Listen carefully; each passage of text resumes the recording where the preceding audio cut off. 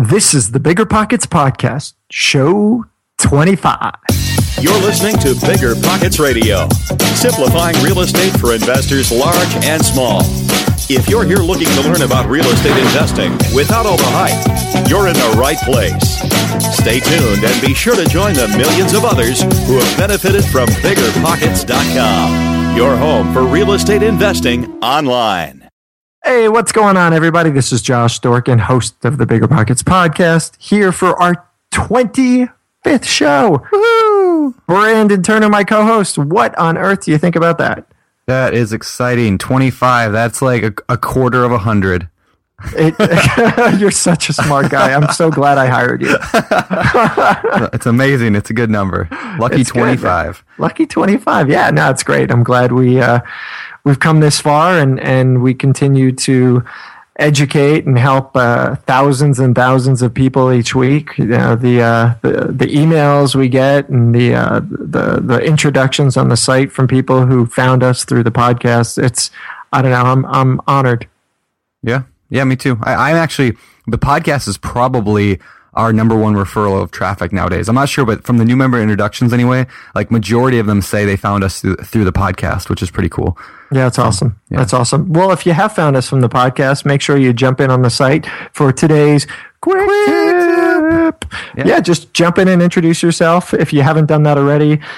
Because the cool thing about that is the second you jump in and introduce yourself on our new member forums, you'll have all these people who are going to say hi. And in particular, if you're like, hey, I'm John from Buffalo, anybody who has keyword alerts set up for the word Buffalo, which are going to be local investors, they're going to jump in and they're going to welcome you. So it's one of the greatest ways for starting to build up your local network is introducing yourself. Anyway, so... yeah, listen, I mean, for today's show, we thought we'd try something a little different here, and we hope you guys all like it. We've got a totally different kind of podcast, something we haven't done before. Today, we're not just talking with one real estate investor, but we're actually talking with 4 different investors who've all just recently completed their very first deal in real estate.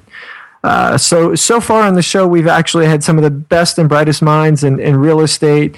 And while they're all doing really incredible things with their investments, a lot of people don't want to know how to wholesale 30 houses. They want to learn how to wholesale that first deal. So our guests today, they're all relatively new to real estate. And what they're going to do is they're going to tell us their stories of how they did that first deal, which they literally just closed. The lessons they learn, and hopefully share some really good tips and tricks that even the pros out there can learn from. So why don't we start with the show? What do you think, Brandon? Let's do it. Yeah. All right, first up, we're going to talk with Nicholas Stevens. Nicholas is joining us from the Boston, Massachusetts area, and he's got a great story of getting his first buy and hold investment along with his first primary residence all in one. Why don't we jump onto that interview now? Remember when you had to pay to get a lead's phone number? It was like the dark ages until Deal Machine made skip tracing a thing of the past. Now, with your Deal Machine plan, you'll get unlimited access to phone numbers and contact information for no extra cost. That's right, get high-quality, reliable information trusted by leading financial institutions, all fully compliant with the federal Do Not Call list. Explore over 150 data points, including age, gender, marital status, occupation, and a ton more. Trust me, this is the data you need for off-market deals. With new filters, people flags, and color-coded phone numbers, lead management just got a ton easier. Ready to step up your investing game? Sign up for a Deal Machine plan today and gain immediate access to this unlimited treasure trove of contact information and phone numbers. Just head to DealMachine.com/BP. Transform your lead generation and deal-making strategies with Deal Machine. Sign up today and start exploring the unlimited possibilities at DealMachine.com/BP. Passive income without the property headache? It's possible. There's a way to invest passively in real estate and get monthly income without any tenants, maintenance, or property management. The Wealthy have been doing this for years, and if you're an accredited or high net worth investor, you too can collect cash flow without the headaches that come from owning rentals. How? By investing in a private real estate fund with PPR Capital Management. PPR's co-founder Dave Van Horn wrote the book on real estate note investing for BP. But he's not just investing in notes. Dave and his team also have an extensive background in commercial real estate. And with PPR Capital Management, they're strategically investing in both notes and commercial real estate nationwide. With over $500 million in assets under management, PPR has provided individuals with a steady source of truly passive income since 2007 without ever missing a payment. Check them out at investwithppr.com. Again, if you're looking to get monthly passive income from an experienced team with a strong track record, go to investwithppr.com today. This show is sponsored by Airbnb. Did you know that I turned one of my first homes into an Airbnb? It's true. And it even helped me get the extra income I needed to launch my real estate career. So if you want to try your hand at making even more income with your property, Airbnb is the place to be. Your home might be worth more than you think. Find out how much at airbnb.com/host. All right, Nick, welcome to the show, man. Good to have you. Thanks, guys. Appreciate you having me on here. We appreciate you being here. You know, in the forums a while ago, you talked about you bought an investment property, and we're going to get into that, but I'm really excited to talk more about it. Before we do, why don't you just tell us a couple of things about yourself, like who are you, and where'd you come from, and what do you do? Yeah, definitely. Thanks. Again, my name's Nick Stevens, and I bought a 3-family last October. Background on me, I work in the financial industry at a large financial institution in Boston. I'm 29 years old, and that was my first investment purchase too. So it was my first time home purchase. So definitely brand new to the real estate game. So I'm super excited. Oh, that's great. That's great. Yeah. And what inspired you to branch out and start with this first purchase? What got you into real estate? Yeah, I mean, I was really just after I worked one job out of college for about 3 years, and then I ended up moving back home just to basically get closer to family. My parents had a in-law apartment that they built basically for my sister and her husband. So they saved up for a few years, and they ended up buying a duplex, actually. And then I moved into that in-law apartment, lived there for 2 or 3 years to save up money. I was basically just kind of saving money blindly, knowing I wanted to buy a house, but I had no idea what it was going to be. Yeah. And then I was kind of slowly saving money, not a whole lot. You need, even if you put down 3.5%, the monthly payment, I was kind of doing the rough math along the way. And I was slowly realizing that a single family, I was going to need to save up a lot of money and then start earning a lot more money to be able to afford it in the Boston area. Real estate's so expensive. So so that's kind of what I was initially thinking. Oh, cool. So then I kind of just started running some numbers. I knew my sister who bought the duplex. She was kind of telling me about her cash flow situation. I was like, wow, that makes a lot of sense. Still didn't know all the qualifying that went into it when it comes to buying a 2 or 3 family, but that definitely got me thinking about it. And then I just started kind of looking at a few and called a realtor just blindly off the internet. Nice. And her husband's also a mortgage broker, so the team of them two kind of helped me along. We started looking at places, and then I started learning more about how to qualify for the property, and started slowly realizing that on my modest income, I just earn a really average income, and started realizing that wow, the numbers really could work even on a expensive property. Yeah. So you just got a typical mortgage. Was it like 20% down, or the FHA, or how'd you do that? Yeah. So I did an FHA 3.5% down. Cool. And I also ended up doing a renovation loan, a 203K loan, where the bank gave me money up front to renovate. I ended up just needing to work on mostly just my unit. The other 2 units were ready to go. But yeah, so I did that 203K loan and FHA all in one. Cool. And for those who don't know, the 203K basically is a loan that you can incorporate your repair costs into the loan itself, right? Exactly. Yeah. So they give you the money up front, not all of it up front, kind of along the way, but they basically help you pay. They use that money to pay for the project, and then it's just financed into your mortgage, which is really nice.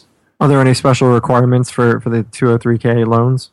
There are. I mean, there's some paperwork involved with getting the right qualified contractor that you work with. So they have to have certain licenses. So there's a little bit of red tape qualifying the contractor that's going to front the whole project.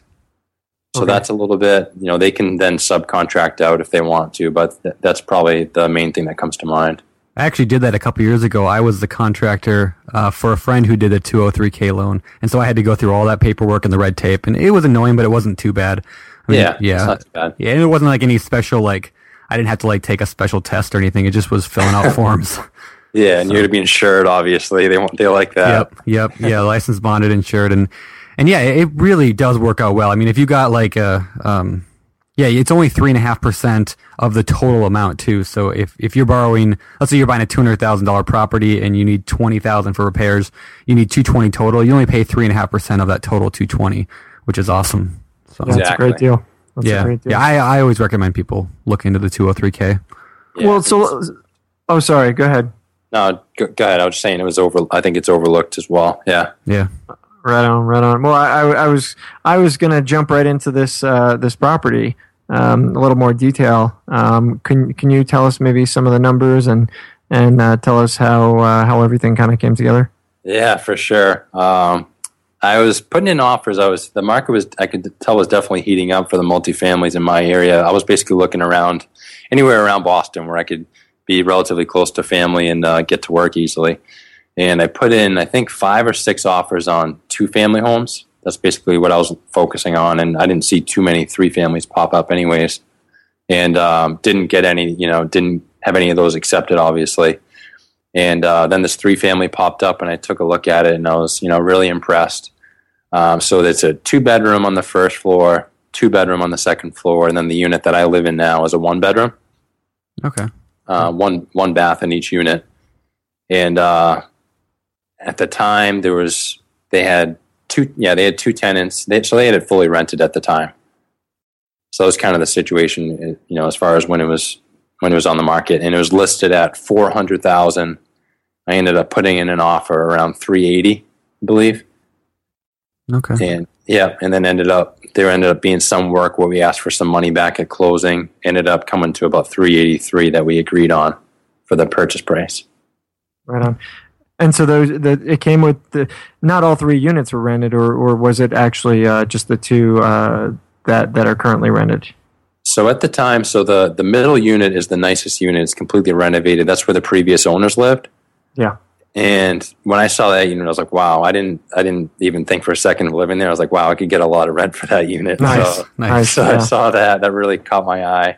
The first floor was in decent shape, rent ready. It just needed some updating, but that was occupied. I don't know if you want me to run through some of the numbers for the rents. Yeah, sure. Yeah, so the first floor was being rented for $1,000, and they were just month to month. They were tenant at will.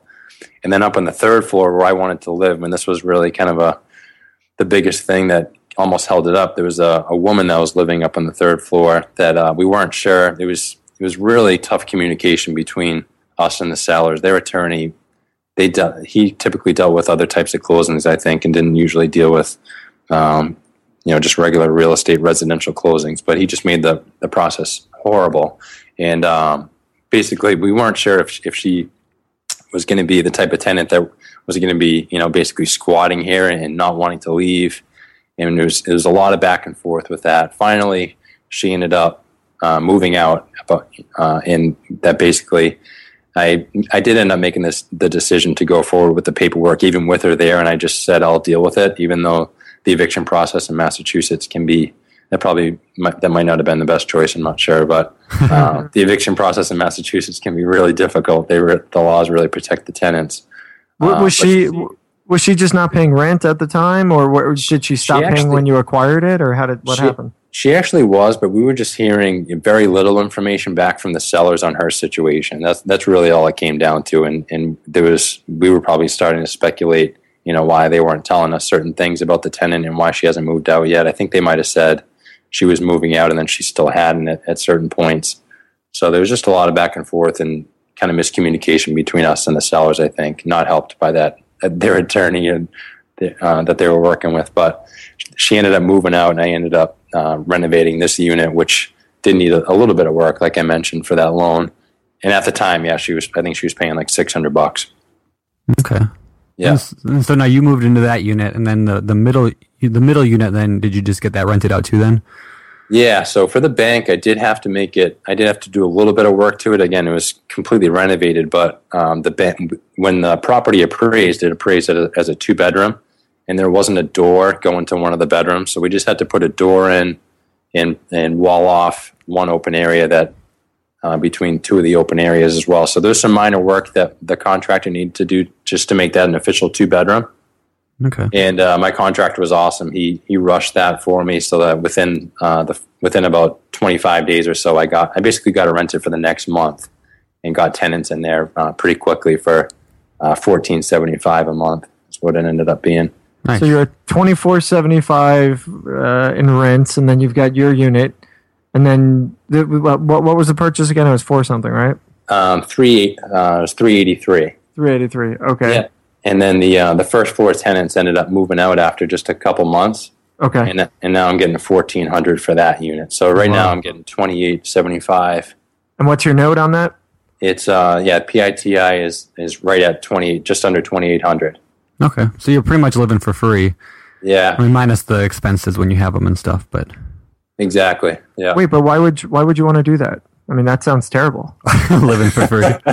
Yeah, I don't understand. I mean, as a first investment property, buying a place where, I mean, people are covering your costs, that doesn't sound like a good deal at all. Yeah, that's awesome. I feel like I'm getting away with something, but it's awesome. I love it, obviously. Yeah. And Brandon here is a fanboy of similar type things.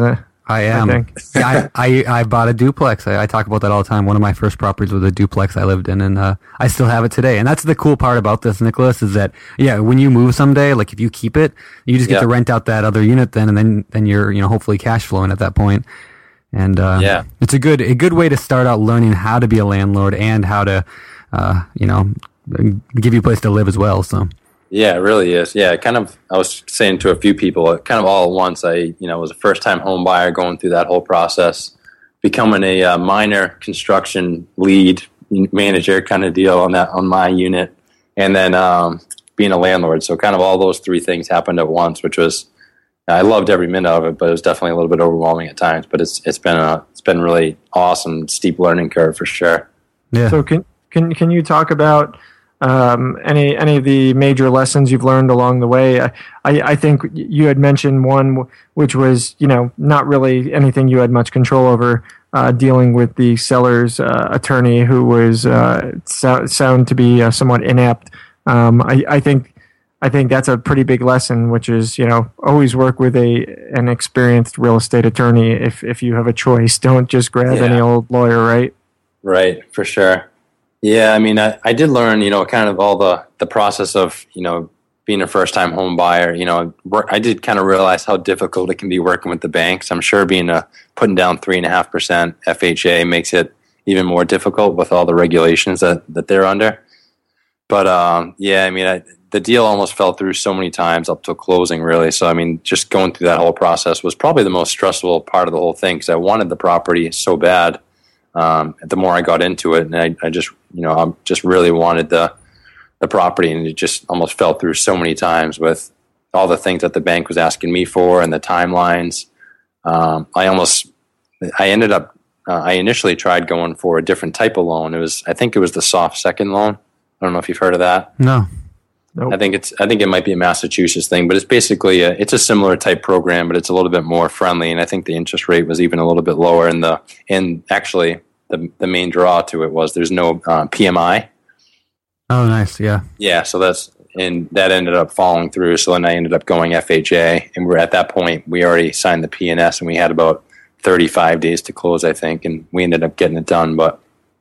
Just definitely learned that it can be difficult working with banks. Long story short, long story long. But the beauty is you got this FHA 3.5 loan. I mean, what else do you want? Yeah, I mean, most people would. I mean, rates are finally starting to creep up, and to get a 3.5% is out of the ordinary, obviously now.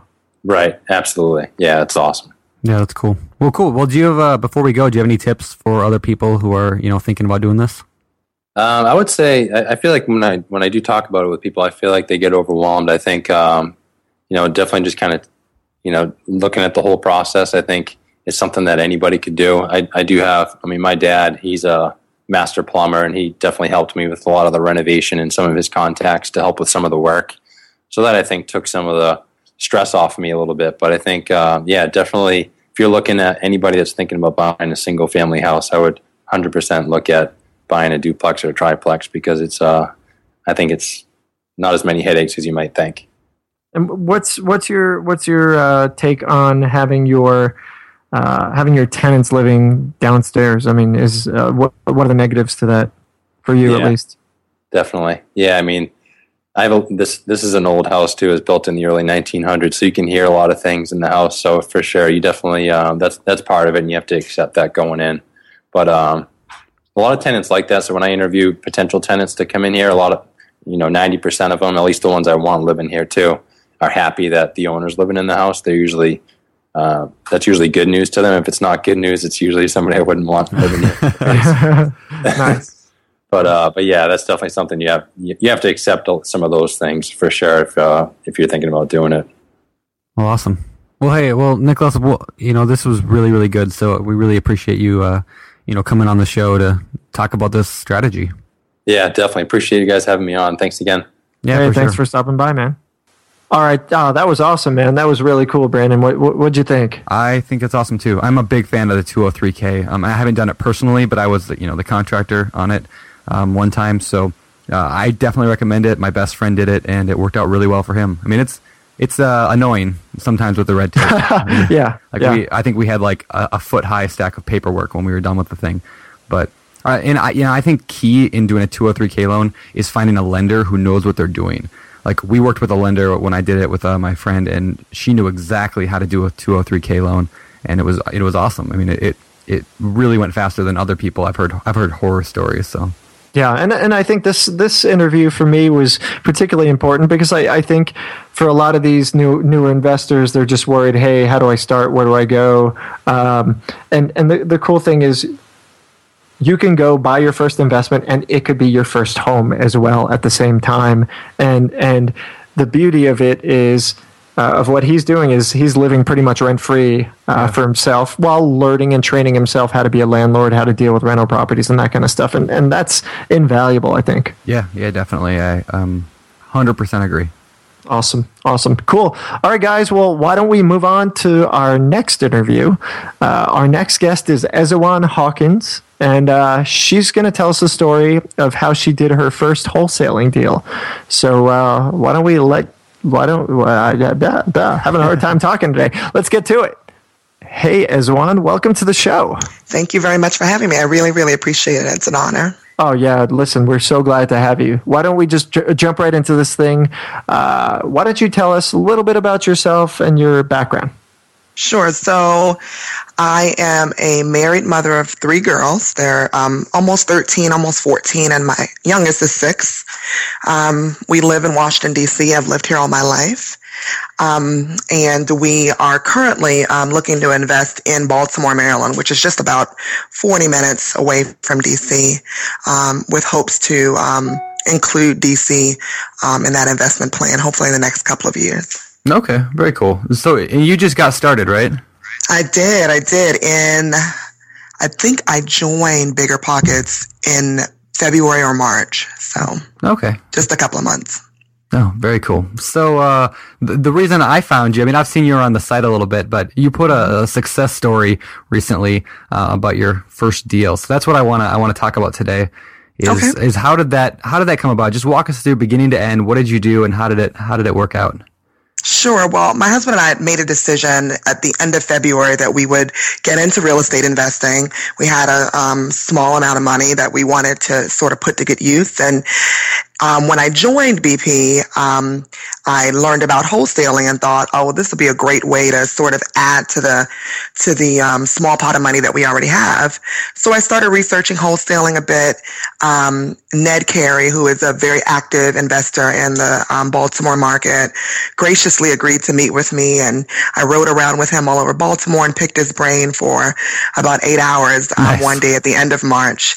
He was really, really great. And so after that, I decided, you know what, we can do this. So having 3 kids, especially girls, extra money is not something that is that we have a lot of, especially currently.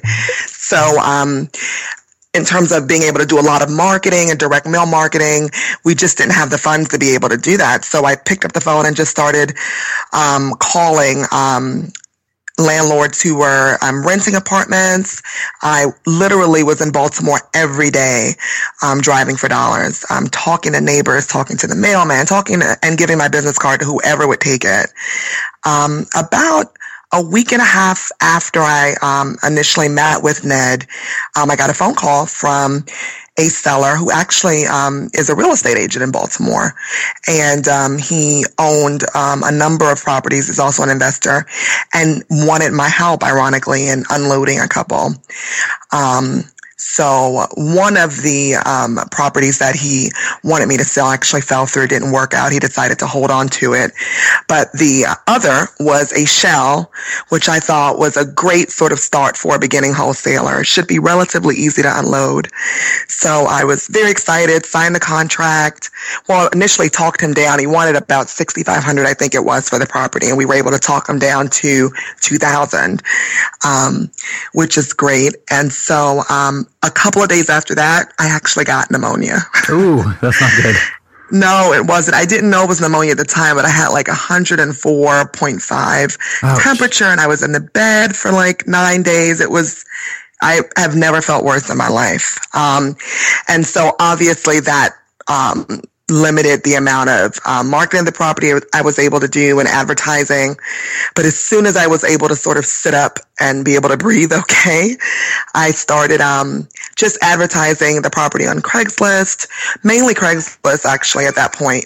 And literally almost immediately I was flooded with phone calls. I didn't have a buyer's list. I didn't have anything, but I knew from speaking to Ned that if I had a good property at a good price in a good location, that it would sell even if I didn't have anyone on the list. And that's why negotiating it down was so important to me, because I wanted to be able to unload it quick. Yeah, definitely. Is it too much information? No, not at all. This is excellent. Okay. This is great. So I fielded probably 50 phone calls maybe within the next couple of days. And I had one potential buyer who over the next 3 or 4 days after that was pretty consistent about following up with me. The shell was completely boarded up, and it was not safe to enter really. So there was really no walkthrough needed on that. Her boyfriend was a contractor. So they just drove by and sort of did an assessment of what they thought it would take to fix. And she made me an offer. We were asking $4,500 for the property, and she made an offer of $4,000, and we accepted that. Cool. So that was the first deal. Well, we were very excited about that. Yeah, that's awesome. And so then you went to closing. Did you assign the contract, or did you actually go to actual title company to close? We went to a title company to close, but the contract was assigned to her. If that answers the question, yeah. Yeah. So you didn't have to come with any money then? No, we didn't, which was great. We were actually able to, she actually put $1,000 earnest money deposit down initially. So literally the day that I met with her to sign the contract, she gave me the deposit. And so that was strange, because I was expecting it to go directly to the title company, but she didn't have an issue writing the check directly to us. And at Ned's suggestion, the initial contract with the seller was just for $10. That was the consideration for that contract. And when Ned initially mentioned that to me, I thought there's no way someone's going to put a property under contract for a $10 deposit. But the seller didn't even question it at all. So that definitely was very eye-opening to me. When we got to settlement, there were some issues that came up. The seller owed a ton of back real estate taxes, property taxes, on the property, like somewhere in the neighborhood of about $5,000. Oh, wow. And so, he initially attempted to sort of, wiggle out of the deal and said he didn't know. And I was, professional, but firm, and reminded him that he had a contract. And at least with my offer, he would at least get $2,000 in help, as opposed to letting this fall through. He would have had to be responsible for the entire past due amount. So, he actually brought money to the table to get the property sold, but we were able to do that. And I actually offered, when it looked like the deal was going to fall apart, I offered $500 of my fee, which was half of what I was expecting to get back, half of the balance I was expecting to get. But it was important to us for the deal to actually go through, so we were committed to that. Yeah. I've been there before, definitely. Mm-hmm. It's never fun, but no, it wasn't. But it was our first, and we were thrilled that we didn't make any major mistakes, and were able to actually make some money off the deal. So that was exciting. Oh yeah, for sure. Look, and that's the great thing about wholesaling. I mean, if you're brand new to house flipping and you go out and make some mistakes, you have the potential to lose a whole lot of money. But with wholesaling, those mistakes, they're usually not as costly. So it's really a great way to learn as you build your business. That's exactly what I used to convince my husband that this should be a good first step. So I definitely agree with that. Oh, right on. So have you done any more deals since then? I have actually. A week after I think I got that property under contract, or maybe a couple of weeks, I got a hit through my website, thismombuyshouses.com, from a seller who wanted to give away their property. They said they were looking to get rid of it, and they just wanted $1 for it, I guess, to have some sort of consideration in the contract. And when I first got the email, I honestly thought someone was playing a joke on me. I thought, there's no way. Why would anyone give away a piece of real estate for nothing, essentially? And I was able to speak with the seller and did a little research beforehand, and they were, very motivated. They had gotten into this property, and a number of things that happened, and they weren't able to start working on it as quickly as as the city of Baltimore was expecting them to.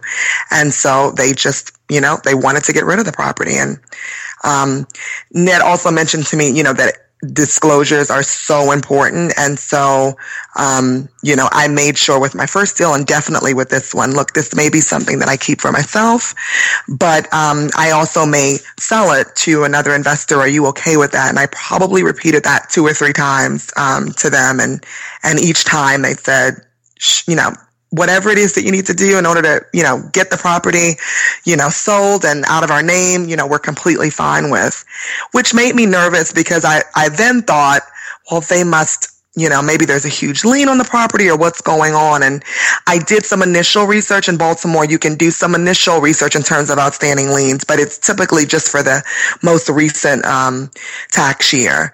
And so I didn't see anything. So I sent it to the closing attorney and just kept my fingers crossed. And I kept expecting something to happen just because that's my nature. It sort of happens when you have 3 girls. Yeah. That, something's going to happen. They're going to back out. Something's going to happen. And we got to closing, and first of all, I was able to find a buyer very quickly for that one as well. I got a lot of interest for it.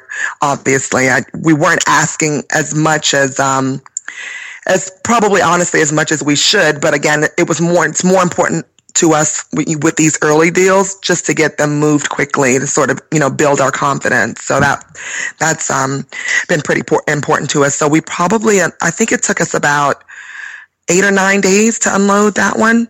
Ned had given me sort of a tip that if I have a property longer than a week, then it's probably priced too high. And so that's been, the rule of thumb that I've been trying to go by. So when I got to that 7-day point, I started to get nervous, and I think the weekend came, and by that Monday it was sold.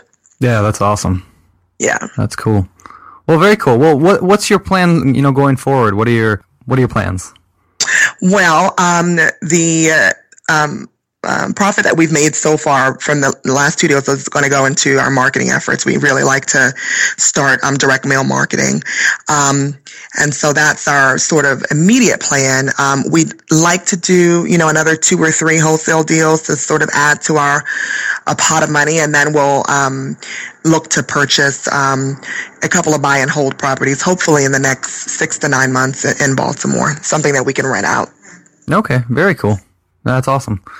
All right, well, good deal. That is really, really good information. I actually learned quite a bit as well because, like I said, I want to do more wholesaling. So I love to hear successful wholesale stories. So Definitely. Very cool. I never thought that it would be me. I was expecting, 9 to 12 months. I was really committed to that time frame to sort of get it done, to get our first deal done. But I think, the way that we sort of dived right in, and literally every hour of the day, I was committed to talking to sellers, and I probably spoke to, I don't know, probably somewhere around 200 or 300 people. Wow. Just within that couple of weeks, just calling, doing skip traces and calling Craigslist ads and going out and speaking with neighbors. And it's just good to see that it all panned out and worked out. So we're excited about that. Yeah, that's cool. You know what I like about your story too is that like you could have gone out and spent, $20,000 on some kind of, private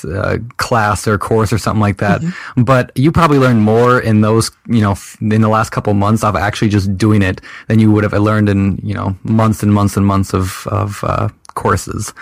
Definitely. Now I do scour and Bigger Pockets every day. Yes. And most hours of the day I'm on there researching something. So I definitely couldn't have done it without all the information on the site. Well, that's cool. We appreciate that. I mean, that's how I learned almost everything I've done was the same way. So yeah, very cool. Well, thank you very, very much for, being with us today. No, thank you for having me. I really appreciate it. All right. Well, thank you. We'll see you on the site. All right. Well, hopefully the listeners out there learned some good tidbits about wholesaling in that interview. I know I'm super excited to do more wholesaling, and I think I say that like every episode. And I haven't really started it yet, but I really want to do more wholesaling. I spend too much time on this weird site called Bigger Pockets. I don't know. It is your job, Oh yeah, that's right. Okay. Well, anyway, yeah, I love that story because she just totally proves that it's doable. So. Yeah, no, that's great. And well, why don't we move on to the next interview where we're going to talk with a great guy, Matt Whiteside, and Matt's from the great state of Illinois, and he's going to fill us in about his first deal. And of course, Brandon, you know that I love this next story because all the gurus, they love to talk about how easy wholesaling is. But just like Ezewan's story, Matt's going to actually talk about some of the problems that can arise with a wholesale deal and how he overcame them to make a really great profit. Cool. Yeah. I mean, yeah, definitely wholesaling does work. We've seen that on the site, but it's definitely not as easy. So cool. Yeah. This show is sponsored by Airbnb. Did you know that a long time ago, before I ever started my real estate business, I turned one of my first primary residences into an Airbnb? And that's the extra income that I needed from Airbnb that gave me the confidence to go out and work for myself and eventually quit my 9-to-5 job. And now I have dozens of Airbnbs all over the country. I've even partnered up with the old David Green on a recent property in Scottsdale to take our portfolio to the next level. And of course, we host it on Airbnb. But you don't need to be a full-time real estate investor to start on Airbnb. As a matter of fact, I was self-managing 10 properties while working my 9-to-5 job, so I know anybody can do it. Think about it this way. You're looking for extra income and going on a vacation. Wouldn't it be great to rent out your space and let your property pay for itself while you're gone? I did this one time. I pitched my wife and my roommate, because we were house hacking, on the idea of renting out our home, and it paid for all of our expenses on a trip to Mexico City. So go and give it a try. It might just change your life, just like it did mine. And I really do mean that. Your home might be worth more than you think. Find out how much at airbnb.com/host. Take a second and imagine this: immediate cash flow, above average rent, built-in equity, and a foolproof exit plan. No, it's not 2012 again. This is just what it's like to invest with Integra Development Group. They've simplified the real estate investing process so everyone can invest. With their new construction single-family rent-to-own homes, you'll get aggressively priced, brand new properties that have tenants in place now in one of the fastest-growing states in America, Florida. Here's how IDG's rent-to-own strategy works. You get exclusive access to inventory with aggressive pricing thanks to IDG's builder-partner relationships. Then, invest and collect immediate cash flow with tenants already in place at or very close to closing. With the demand for new builds, your tenants pay above market rent, so you rake in more cash flow. And you'll get built-in equity and appreciation with an already agreed to purchase price at year 3, helping the tenants become homeowners while you build wealth. That's investing simplified. So secure your next investment property today with Integra Development Group at IntegraDG.com. That's IntegraDG.com to start investing today.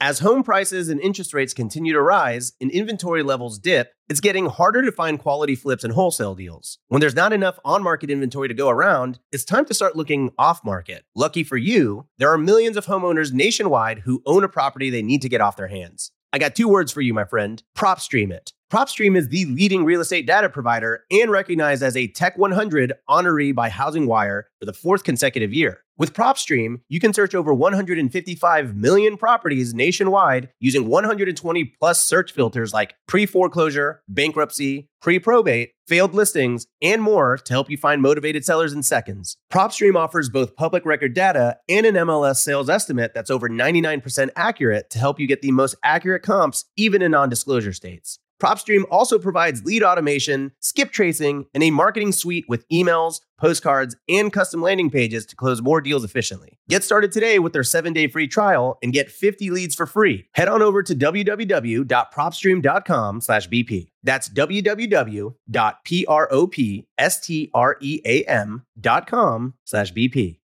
Whether you need to buy or sell, or you're just obsessed with looking at homes for sale, Redfin's got you covered. Redfin updates their listings every 2 minutes to help you see new homes first. And they give you personalized recommendations based on the homes you like, so you can find a home that's just right for you, whether that's a cabin, a craftsman, or a castle. With the top-rated Redfin app, you can favorite homes, share listings with others, and schedule tours even on the same day, with a local Redfin agent who can help guide you through the whole home buying process. And if you're looking to sell, Redfin agents have the experience to help you get the best price possible for your home. That's because they sell twice as many homes as other agents. With a listing fee as low as 1%, Redfin's fees are half of what others often charge, which means you'll have more money to put towards what matters most to you, like your next home. In fact, last year, Redfin saved home sellers $127 million. No matter where you are in your real estate journey, Redfin can help. Download the Redfin app to get started today. Absolutely. All right, man. Well, why don't we jump right onto that interview? All right, Matt. Very good to have you here. Let's start with this first deal of yours. You going to tell us a little bit about it? Sure.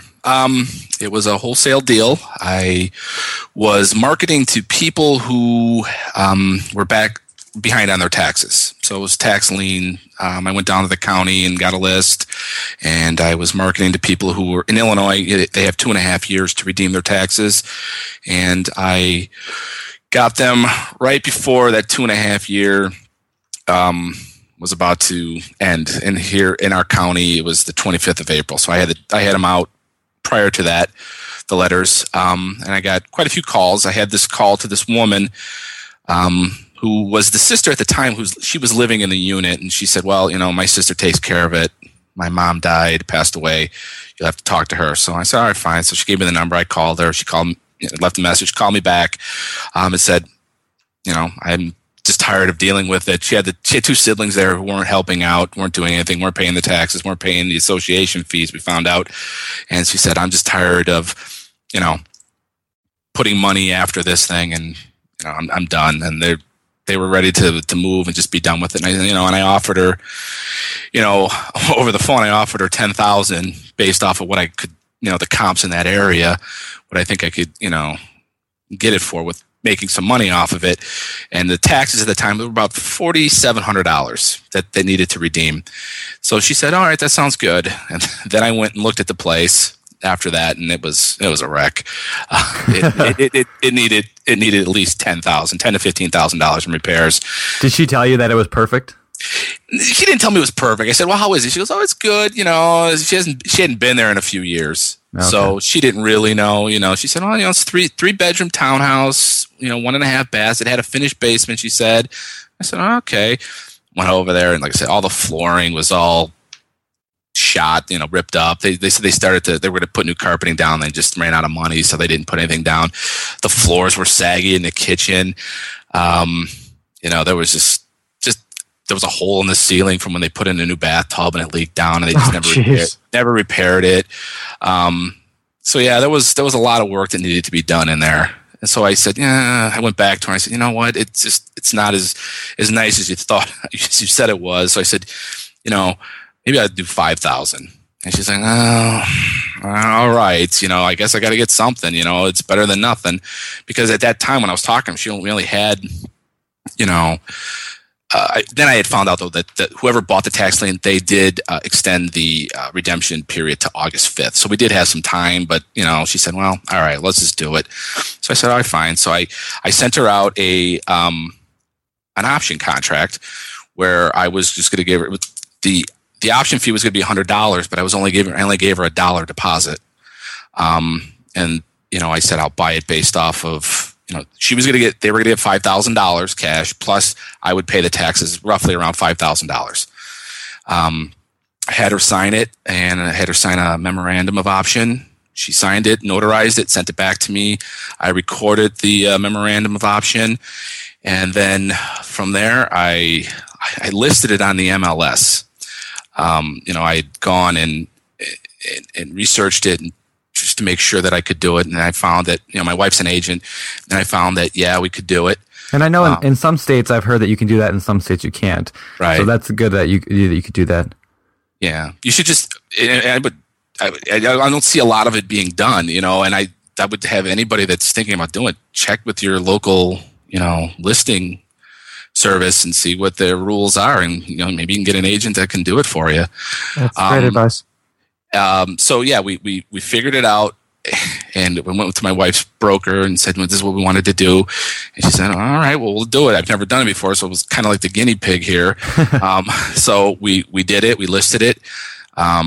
I had it listed on a Thursday at like 4:00. On Friday, we had the first showing set up at like 10 a.m. First guy that came through offered me $20,000. I did list it at $25,000 based off of it. And I was a little nervous because there was an REO that was on there that was listed at $11,000, and looking at the pictures, it looked a little nicer than the unit I have. And I was like, I don't know if I'm going to get much for this place, But then I saw it sold in 4 days for over $22,500. Wow. So I said, well, there's hope there, So I said, well, let's just put it up for $25,000 and see what we can get. Like I said, that the first showing, guy offered $20,000. I said, well, you know what? Let me think about it, and I'll get back to you. Came home, told my wife. We were shocked that first showing, first cash offer. And he came in. He said, this place needs like $10,000-$15,000 of work. So he knew. And I think he was an investor that was looking to rehab it and flip it. So I said, well, let me think about it. Came home, talked over with the wife. She said, you know what, maybe we got to just take the money. And I was going to, let's just get in and get out. I still make some decent money off of this thing. And then later that evening, had another showing and another offer of $23,000. So then we got into a multiple bid situation. We told him, give us your highest and best. The $20,000, he's stuck with the $20,000. The $23,000, they came up to $25,595. Nice. So I was like, wow, maybe we'll go with this one. And then the next day, I think we had a $26,000 offer. Wow. And really what happened was I was having a lawyer redo my assignment fee, or not my assignment fee, my assignment contract. And he got sick, and it was because I was going to take the $25,000 offer. He got sick, so it took him a few days to get it done. And I was putting off that guy, going, okay, just hold on. We'll get the contract. I didn't say yes or no. I said, we're leaning towards it. And then what happened was, while the lawyer was out sick with, getting that assignment contract, I got a $31,000 offer. That's when the $31,000 offer came in. That's awesome. So I said, well, I think I'm going to go with the $31,000. So, and it was a cash offer. He waived, all like inspections, everything. So I said, okay, great. Well, in that meantime, at that first day, I found out the sister that was living there tells me, well, I'm behind on the HOA fees. And I said, well, how much? And she said, $5. And I said, what, 5 months? Because they're only $120. She says, no, $5,000. Oh, wow. I'm like, great. That's going to take a big, and then I found out it was like $5,950, almost $6,000. So wow. That's going to take a huge chunk out. But then, then we got that $31,000 offer. I said, well, that'll help, But then I negotiated with the HOA. I told them, I said, if I don't buy this property, if we don't do this, whoever bought that tax lien is going to take over this property. It's going to wipe out any of those fees. And they never did put a lien on it, so we never came up in a title search or anything. I don't know why they chose not to do anything with it. That it was almost over 4 years worth of HOA fees that they never even bothered to collect. Wow. but I got him down to $2,500. So I said, well, that's good. So then we find out that the sister or the mother died without a will, didn't go through probate. So now I have to get 4 siblings to sign off on everything. So, this is the most complicated deal ever. It was. And I'm for a first deal. Yeah, for my first deal, I said, I hope I'm getting the tough one right out of the way at the beginning, and everything else will be smooth sailing from here on out. But so yeah, I had to go and get them all to sign everything. Then we had to do an affidavit of heirship, stating that they are who they are and that they have the right to sell this property. All right, so it took me a couple of weeks to get all the paperwork together, and then we, I didn't want to take anything to chance, so I went out and I had mobile notaries meet me at the one brother. He lived out in Joliet, which is not too far from me. Had him sign the stuff. Then I went to the other brother who's still in the area, had him sign everything, had him notarize everything, and then I took a weekend trip. I said, I'm just going to go down there, and the sister had moved down with the other sister in Kentucky in Louisville. So I said, let's just go. Me and my wife and daughter, we just got in the car and we went on a Friday night. We went down there, hung out. Saturday, she had a local notary right down the street from her. We went over there, had him sign everything, got all the paperwork, set the closing for that following Tuesday, made sure I had all of my ducks in a row. I was kind of nervous since being my first one. The last time I was in a closing was when I bought my house. So it's been over 10 years. So I went in there without a lawyer. I paid off the transfer tax, got this transfer stamp, went to closing, actually impressed the closing company with how well I was prepared. They said I was more prepared than most lawyers that come in there. So yeah, we had everything that we needed. The closing went fine. When I got the assignment, I agreed to pay for the title, and then the buyer was happy with that. So I put out another $1,250 for that. The funny thing about it is, though, the day we were supposed to close, he had asked on Friday because he thought we were going to close on Friday, and I had my lawyer contact his and tell him, that wasn't going to happen. I don't think we were going to have the paperwork signed in time. And then he was asking, well, he didn't sign a lease on his new place, and would I pay a penalty? He has to pay a penalty, and would I reimburse him from that? And I said, well, no, I'm not going to do that. Yeah, I agreed, even though I didn't have to, because it said in the assignment agreement that he would be paying all the closing costs, like for title and stuff. I said, no, I paid for the title. So if anything, if there's any penalty over that, then maybe we'll work something out. It was dropped. He never mentioned it again. But I went to the day of the closing, went over there to get my wife signed the lockbox off, and I find out that there's workers in there. And I said, who are you guys? And they said, we're the owner. The owner hired us. I said, well, that would be almost me. And they said, oh, well, he said it was okay. He closed on Friday. I said, no. So he jumped the gun on me. And I talked to the lawyer. I said, well, what do you want me to do about it? He goes, I wouldn't say anything. He said, it'll just make the closing go easier, because if they come up with any, if they say anything, you can go, well, you owe me rent for being in there for the days you were, and you actually put money into it, so you've actually improved my place. So I could not close, but it never came up. We went smooth. So after talking with the title company, just making sure we had everything correct, they knew and wanted to make sure they had everything in order. We closed, and I picked up my check. So I made it's probably, with my wife's commission, it was over $11,500 we made off that one first deal. That's awesome. That's very cool. Well, cool.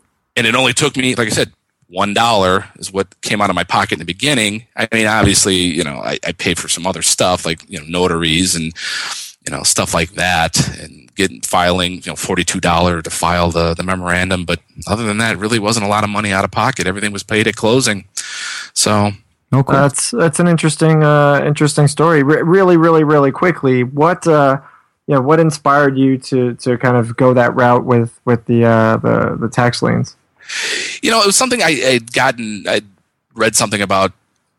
Ordered a book one time called Deed Grabber, Be a Deed Grabber, about getting tax liens, getting them before they go to the tax lien investor. People who obviously they're motivated, they're going to lose this house, just based off the back taxes. And I've been finding a lot of places that are free and clear that really they owe just the taxes. So if you can find those properties, then you do pretty well. Yeah, that's great. Nice. Well, hey, nice. Thank you very much, Matt, for kind of sharing your story with us. No problem. Cool. Appreciate it. Thanks a lot, Matt. Yeah, definitely. All right. All right, guys, and that was Matt Whiteside. That story definitely paints a different picture about how easy wholesaling is, doesn't it, B? It definitely does. I like how he says he had to drive down to another state to get things signed. That was not something you read in the or hear on from the gurus. So definitely. All right, everybody. For our final interview today, we're going to talk with somebody that, well, if you regularly hang out on the Bigger Pockets forums, you probably know pretty well, Mehran Kamari. Mehran's actually a moderator now on the Bigger Pockets forums and is definitely one of our most active members. We wanted to talk with Mehran today because, like a lot of our listeners, Mehran's located in a big city where prices are kind of crazy high, and it just may not make sense to invest in. But he lives in LA, and he's actually crushing it right now with his investments by investing at a distance. So if you're in an area where prices are too high, you definitely want to listen to this interview. Out of state investing. So why don't we just jump right into this? All right. So Mehran, can you tell us about your first deal? Okay. So my first deal actually for me was my primary residence. I just got a well-paying job around 2009. I started saving some money to put towards the down payment. I figured that would be the biggest investment in my life, and what I decided to do was just buy a bunch of books, learn about mortgages, learn about how to actually buy a house, and that's what led me to BP. So I had a question about debt to income ratio, and that led me to BP. And I got so much information on just the one post that I read. I was like, man, this is a really good site. I'm going to stick around here and learn what I can before I buy my first house. And the information I learned from BP really helped me kind of decide what type of house I wanted to get. I knew from the second I started on BP that I wanted to get into real estate investing, and I figured, the best way to do that would be get some practice as a landlord. So I figured I'd find a house that I can easily rent out some rooms, get the hang of being a landlord, finding tenants, screening them, signing a lease, doing all the things, a landlord does. And that's pretty much how I got started on my first deal. Well, that's cool. Nice. And since then you've continued to pick up property. What was the second opportunity that you went through? Okay, second opportunity is a duplex I found on the MLS in Indianapolis. I had been looking at some turnkey properties from some turnkey companies, and it seemed like every property I looked at wasn't meeting my requirements for the 2% rule on Bigger Pockets, the 50% rule, which I figured would be just kind of good criteria to stick to. So I figured that Indianapolis would be a good market because a lot of the turnkey companies were offering properties there. So I figured, let's just check out the MLS, and I did that. I found a good property that had the numbers that I was looking for that easily met the 50% rule. So I just pretty much called the agent up. I had a bunch of questions to ask her, due diligence questions like, why is the seller selling? Can I get copies of the lease, rent roll, stuff like that? And it was pretty simple, actually. Cool. Did you go and visit it then before buying it, or did you just? Oh no, I did everything online with pictures. I hired a property inspector, and pretty much, they were my eyes and ears on the ground. Oh, cool. And you're in Los Angeles, so obviously there's some distance there. What was the strategy? Was it to buy and hold, or? Yeah, definitely buy and hold. I had just saved enough for a down payment, and I got pre-approved. Figured I'd be able to afford the house, and I just bought it with conventional financing, and that was it. It was pretty simple. Did it require any work, or was it ready to go? It was pretty much ready to go. Another investor had bought it and rehabbed it in 2009. He already had tenants in there, property management in place, and everything was pretty much good to go. I guess we did the inspection, and there was a couple of repairs that I asked him to do, which he did willingly. and yeah, everything was pretty smooth. Cool. So go ahead. Sorry, Brian. I was wondering if you've had any problems so far with tenants or anything like that, managing from far away. You have a property manager, right? Yeah. So the property manager is actually, she's so awesome. I put together kind of like a questionnaire that I got from all my research I did on Bigger Pockets, like all the things I need to ask about this property manager to vet her out, see if she's really good, to see if I should, either replace her or keep her on. And she answered every question perfectly, and I felt like it was such a blessing. Everything's been good so far. The tenants that were there were long-term tenants, so I haven't had any problems. She collects rent on time and everything. That's awesome. That's fantastic. It's been awesome. Yeah, and the cool thing about that is, you basically saw what other successful companies were doing, these turnkey companies were doing. And yeah, I mean, certainly not everybody can go out and do what you did. And some people do need, a company to kind of take care of all the work. But you realize that the numbers didn't work for you. And so you kind of went around and found an opportunity that was perfect. And that's cool. Yeah, and I found when I bought my house that I live in now, I went through the house and I thought I saw everything. It looked perfect. And when the inspector came in, he found all these things wrong with the property that I didn't even see. So I figured, I'll just hire an inspector to go check out the duplex that I'm buying, and they'll probably see more than I will, even if I flew out there anyway. So it worked out good for me that way. Were you concerned at all about the neighborhood, since you don't know the area? Like, how did you determine what was good? So I relied a little bit on the selling agent, who I knew kind of had an ulterior motive for kind of sprucing it up. Yeah. But I used Trulia to check out some of the crime reports in that area of the city.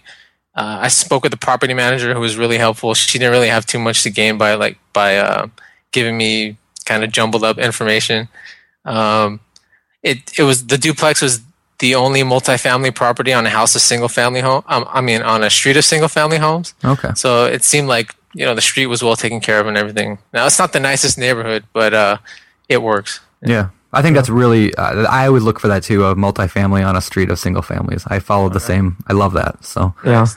And you know what else works? Google Street View is a fantastic tool for doing that as well. The due diligence. I mean, if you see bars in all the windows, you kind of know where you are, or cars that are, blown out and sitting on yards. I mean, it kind of tells you what you're looking at.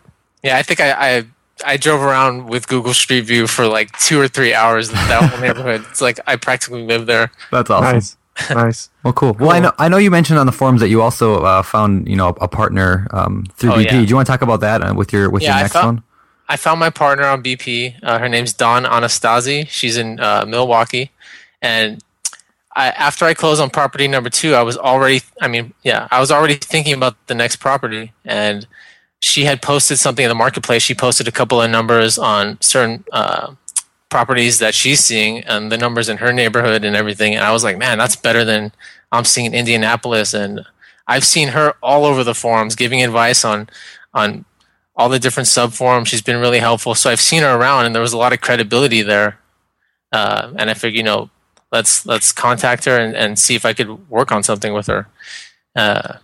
And we talked to each other, vetted each other out. What I really liked about working with her is because we're part of the BP community, we're always around the same lingo, kind of like the same culture, the same beliefs when it comes to, investing, which is like doing it right and doing your due diligence and make sure all the numbers are correct, everything. And so far it's been so smooth working with her because we're always on the same page with everything. We have the same goals, and it's working out pretty good. That's fantastic. Can you tell us about the deal that you guys are doing? Okay, yeah. The deal we just closed, actually fairly recent, on the 31st of May.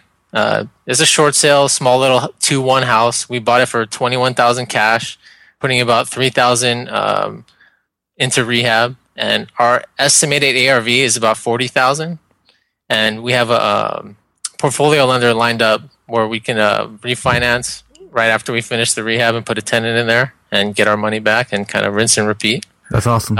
And the rent she's looking to get for it is about $750 to $795. So it's cash flowing pretty good for what we got it for. And that just shows, like, I know, Mehran, you didn't know I was going to do this, but like, you are one of the most active guys on Bigger Pockets. I mean, you're always in there welcoming people and talking and engaging, and you are just proof that, that it works. I mean, like, that just getting out there and meeting people and talking with investors and, making deals happen. So I think that's really, really awesome. Oh, and one last thing.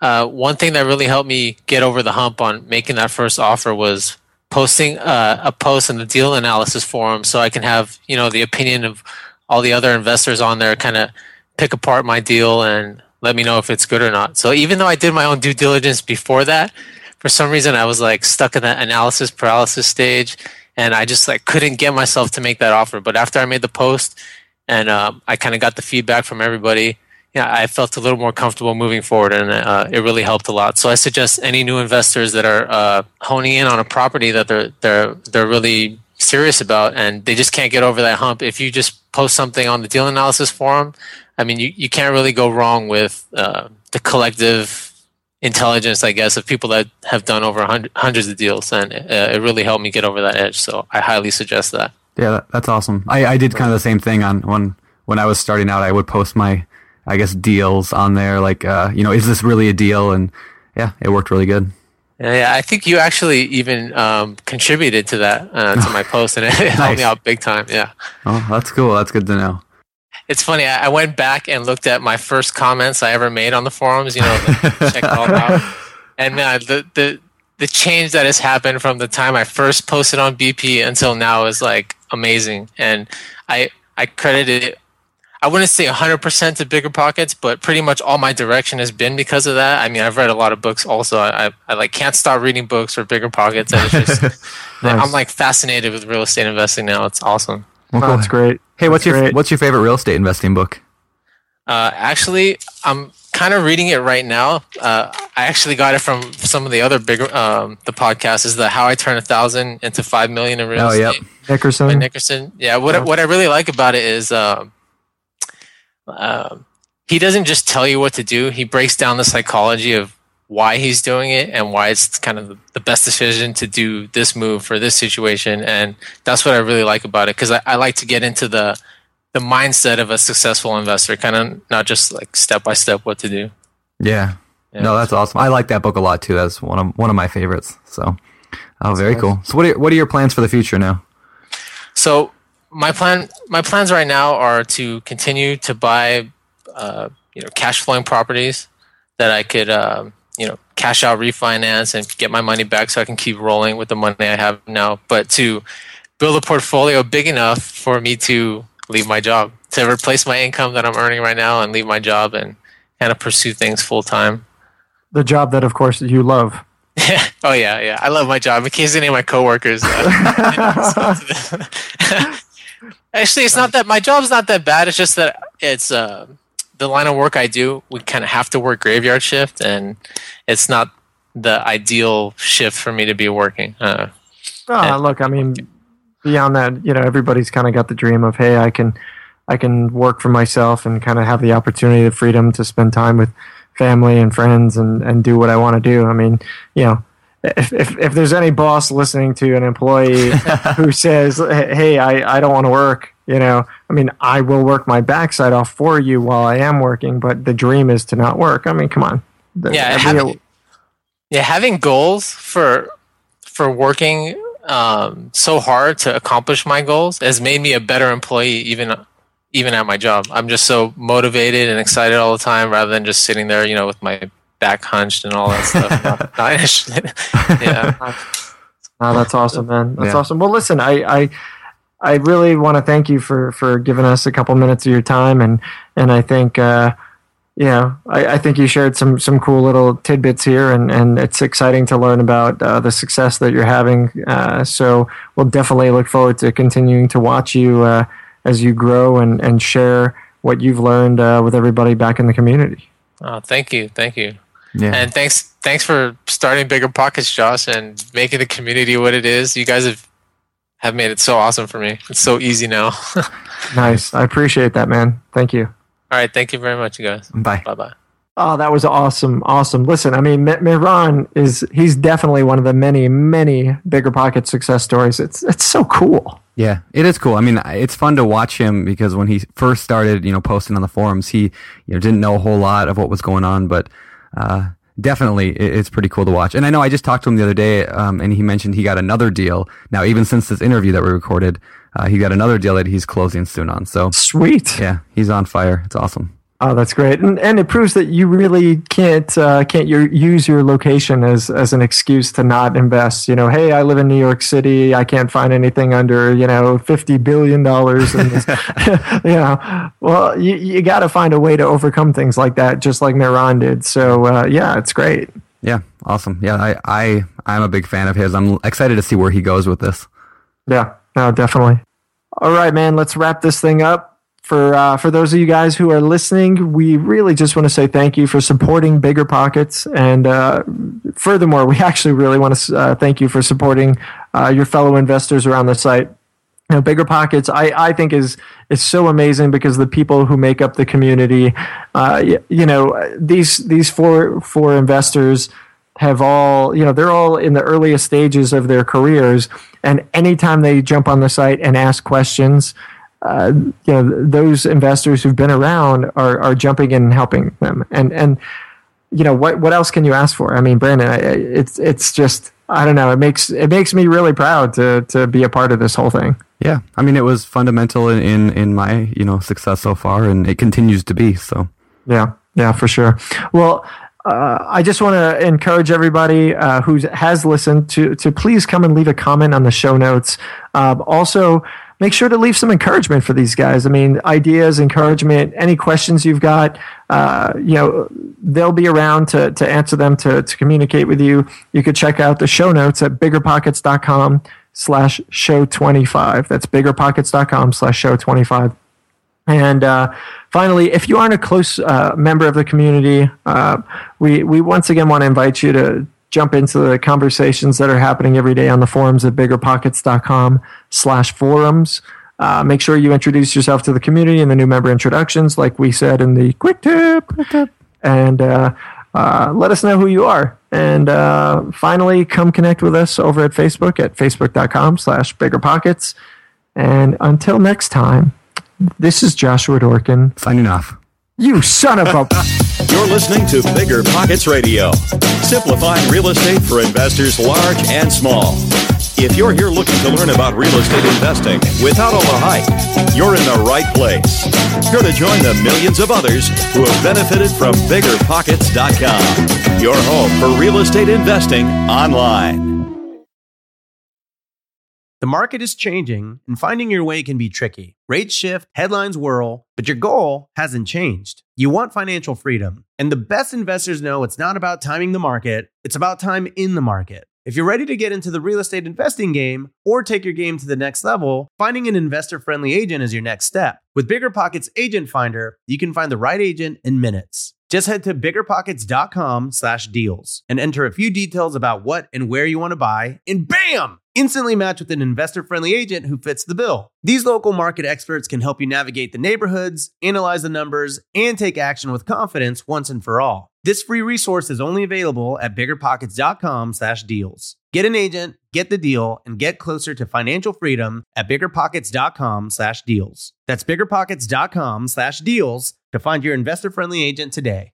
The content of this podcast is for informational purposes only. Past performance is not indicative of future results, and all host and participant opinions are their own. Investment in any asset, real estate included, involves risk. Use your best judgment and consult with qualified advisors before investing. Only risk capital you can afford to lose. Bigger Pockets LLC disclaims all liability for direct, indirect, consequential, or other damages arising from reliance upon information presented in this podcast.